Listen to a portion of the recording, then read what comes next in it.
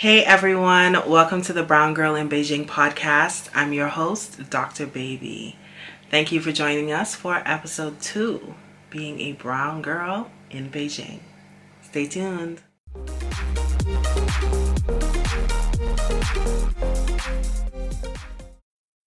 Alright, so first things first, thank you to my big brother, Rodney Bain of the RN Love podcast of Service Culture Firm.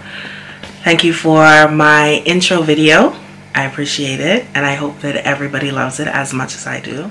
Also, big shout out to everyone that has listened to, watched, liked, downloaded, shared, commented on the Brown Girl in Beijing podcast episode 1. Thank you so much. I appreciate it. Thank you to everyone that has subscribed to the YouTube channel. God bless you. And I hope that I can continue to deliver content that you are interested in. And honestly, what would help me while we're here is if there is something you want to know specifically, let me know. Send me a DM on Instagram or Twitter. Drop a comment below this video. Let me know if there are specific questions that you have, and I can do my best to answer those questions for you. So this all started, well, in truth, it did start 2.5 years ago when I first got to Beijing, but this push really came, or the last push really came, when I was able to take over Dawn's Instagram stories for a day a couple of weeks ago at the beginning of February and answered some of your questions. And I was only able to dedicate maybe a minute or two per question. And so I've decided, let's get into this podcast thing and let's see if we can expand a bit more. So our first episode was on dating in Beijing, because that is what a lot of you wanted to know about. And the second episode is just talking about what it means to be black in Beijing, or in my case, what does it mean to be the brown girl in Beijing? So let's get down to business. And if to defeat the Huns wasn't the next thing that popped into your head, then I need you to either stream the Mulan soundtrack, find it on YouTube, watch the movie, something. Fix that. Thanks.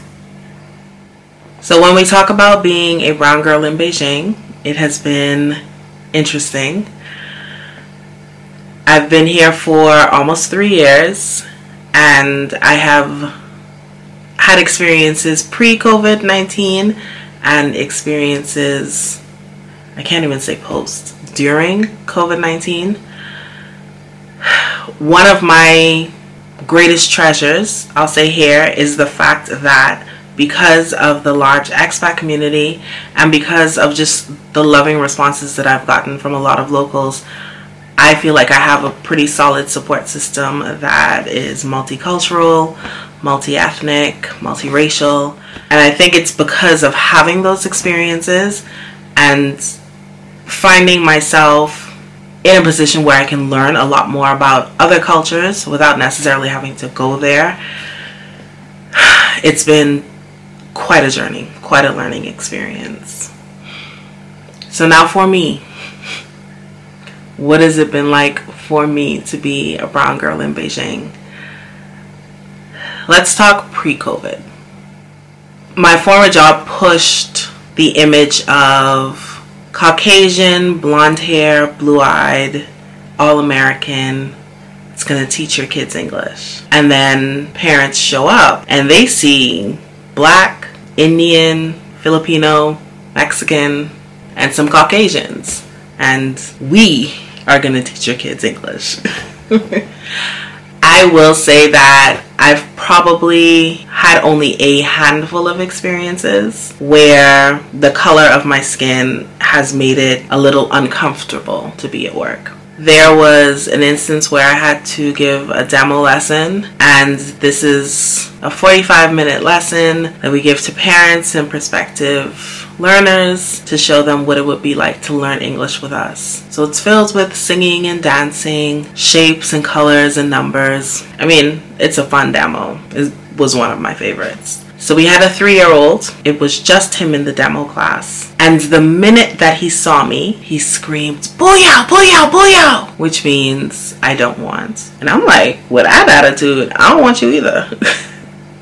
But of course, I can't do that. That's not my job. My job is to do my best to give this child a demo lesson.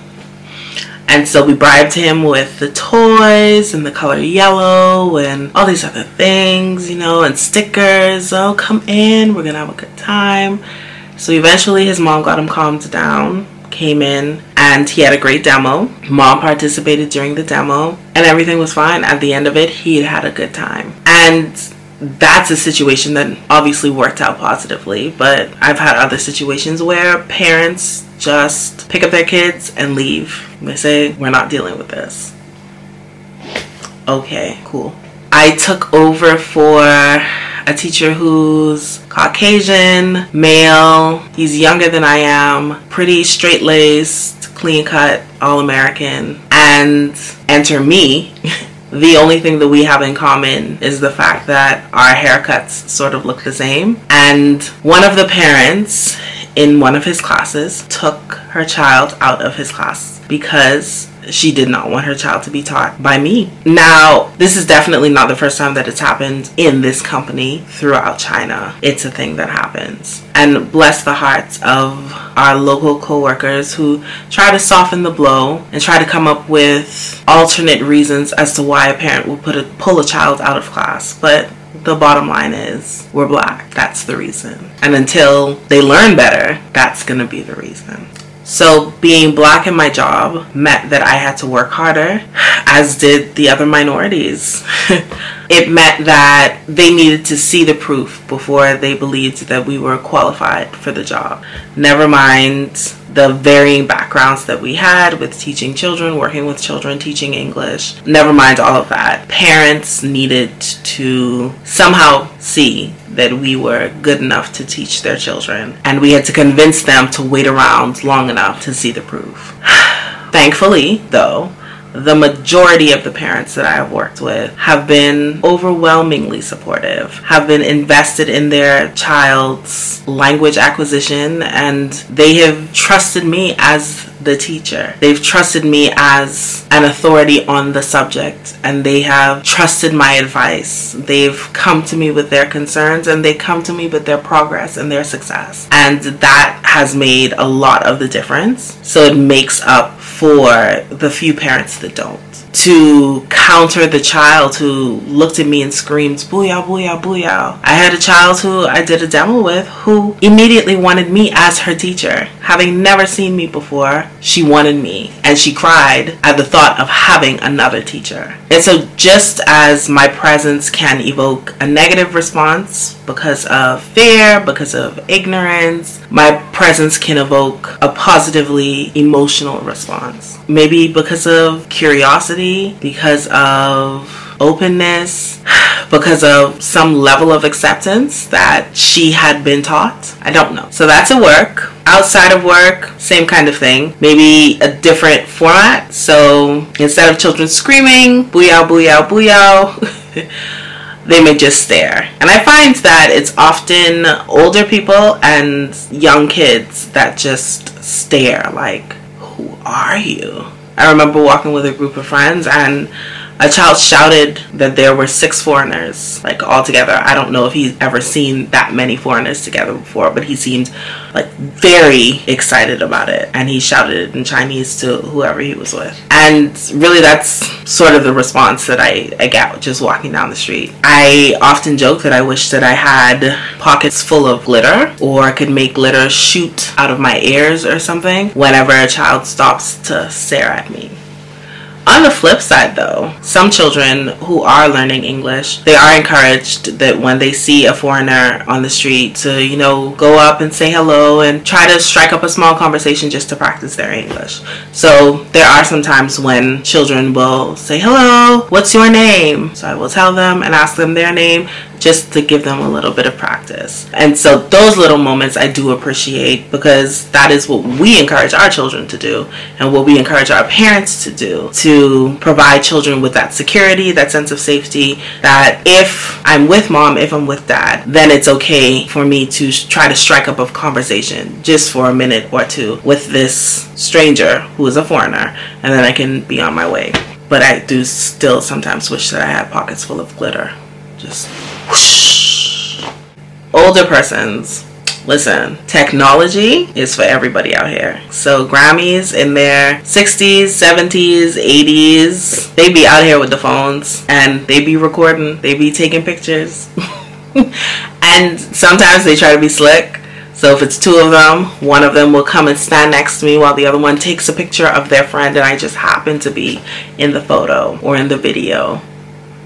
Okay.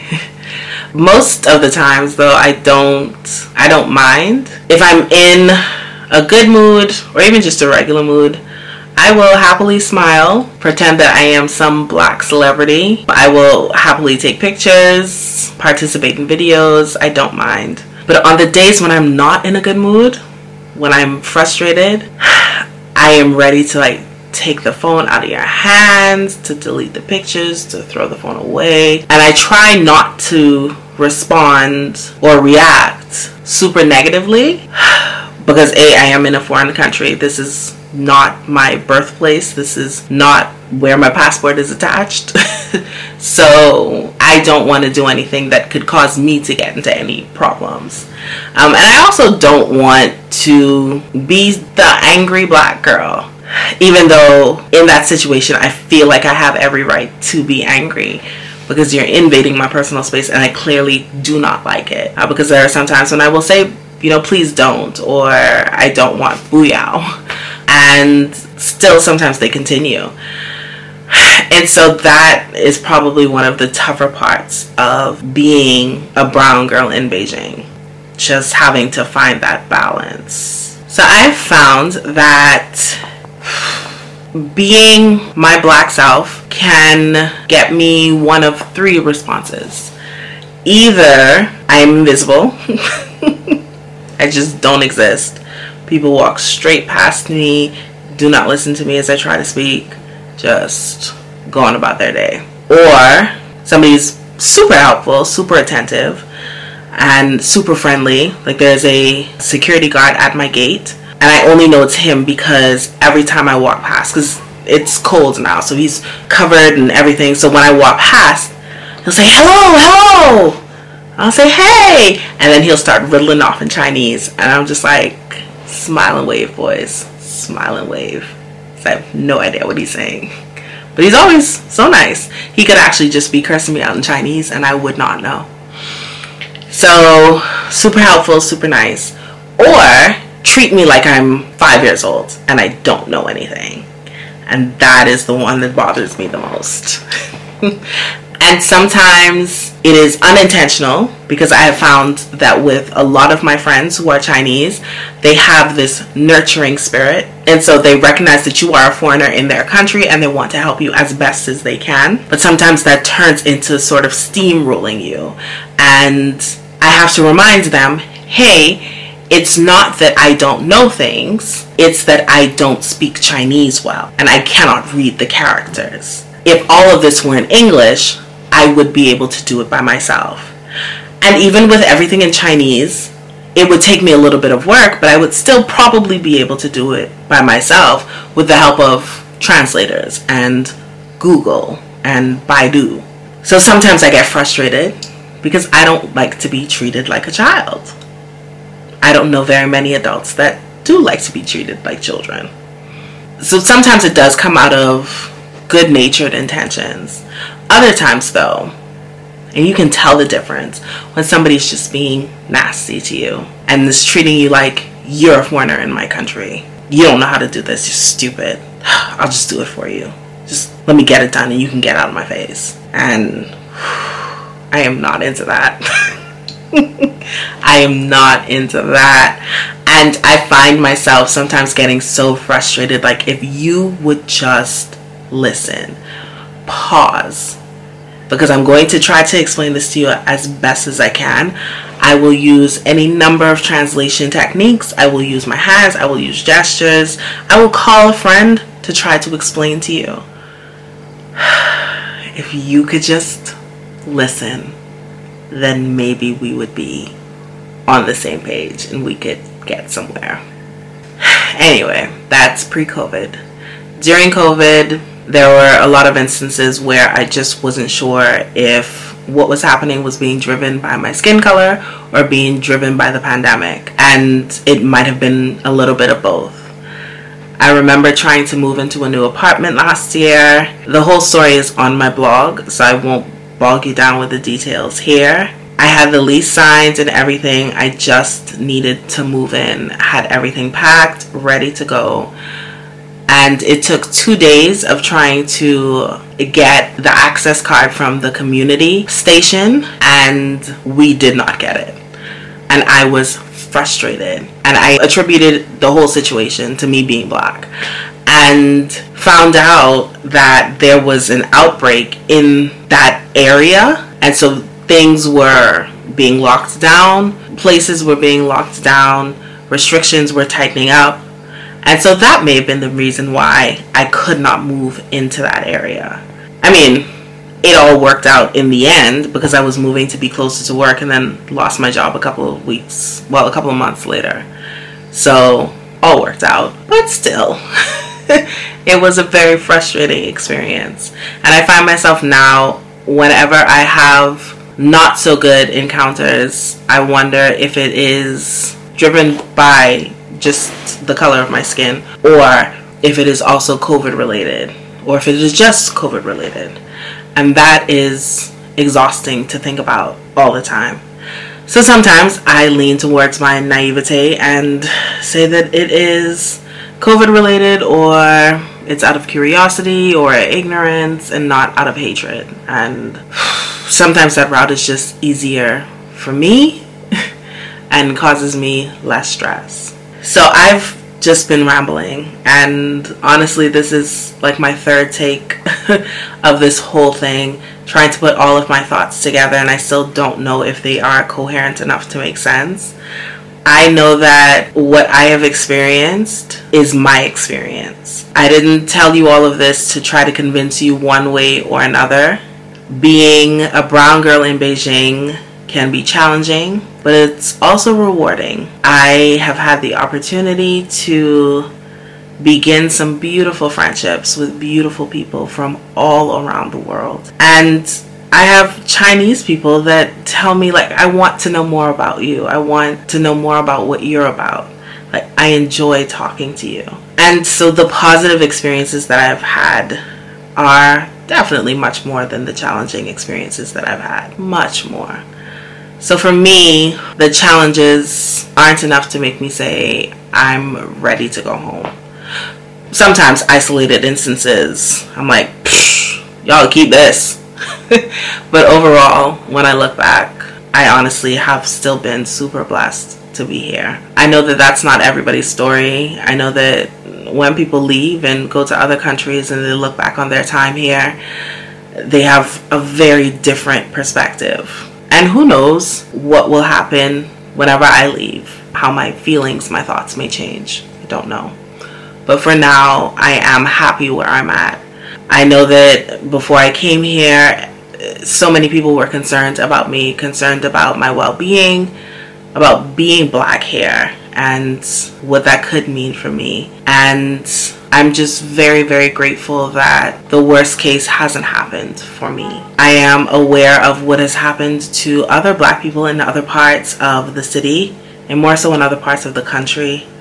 And while I am glad that my circumstances have not been more severe, I hate that my people have experienced severe circumstances such as those.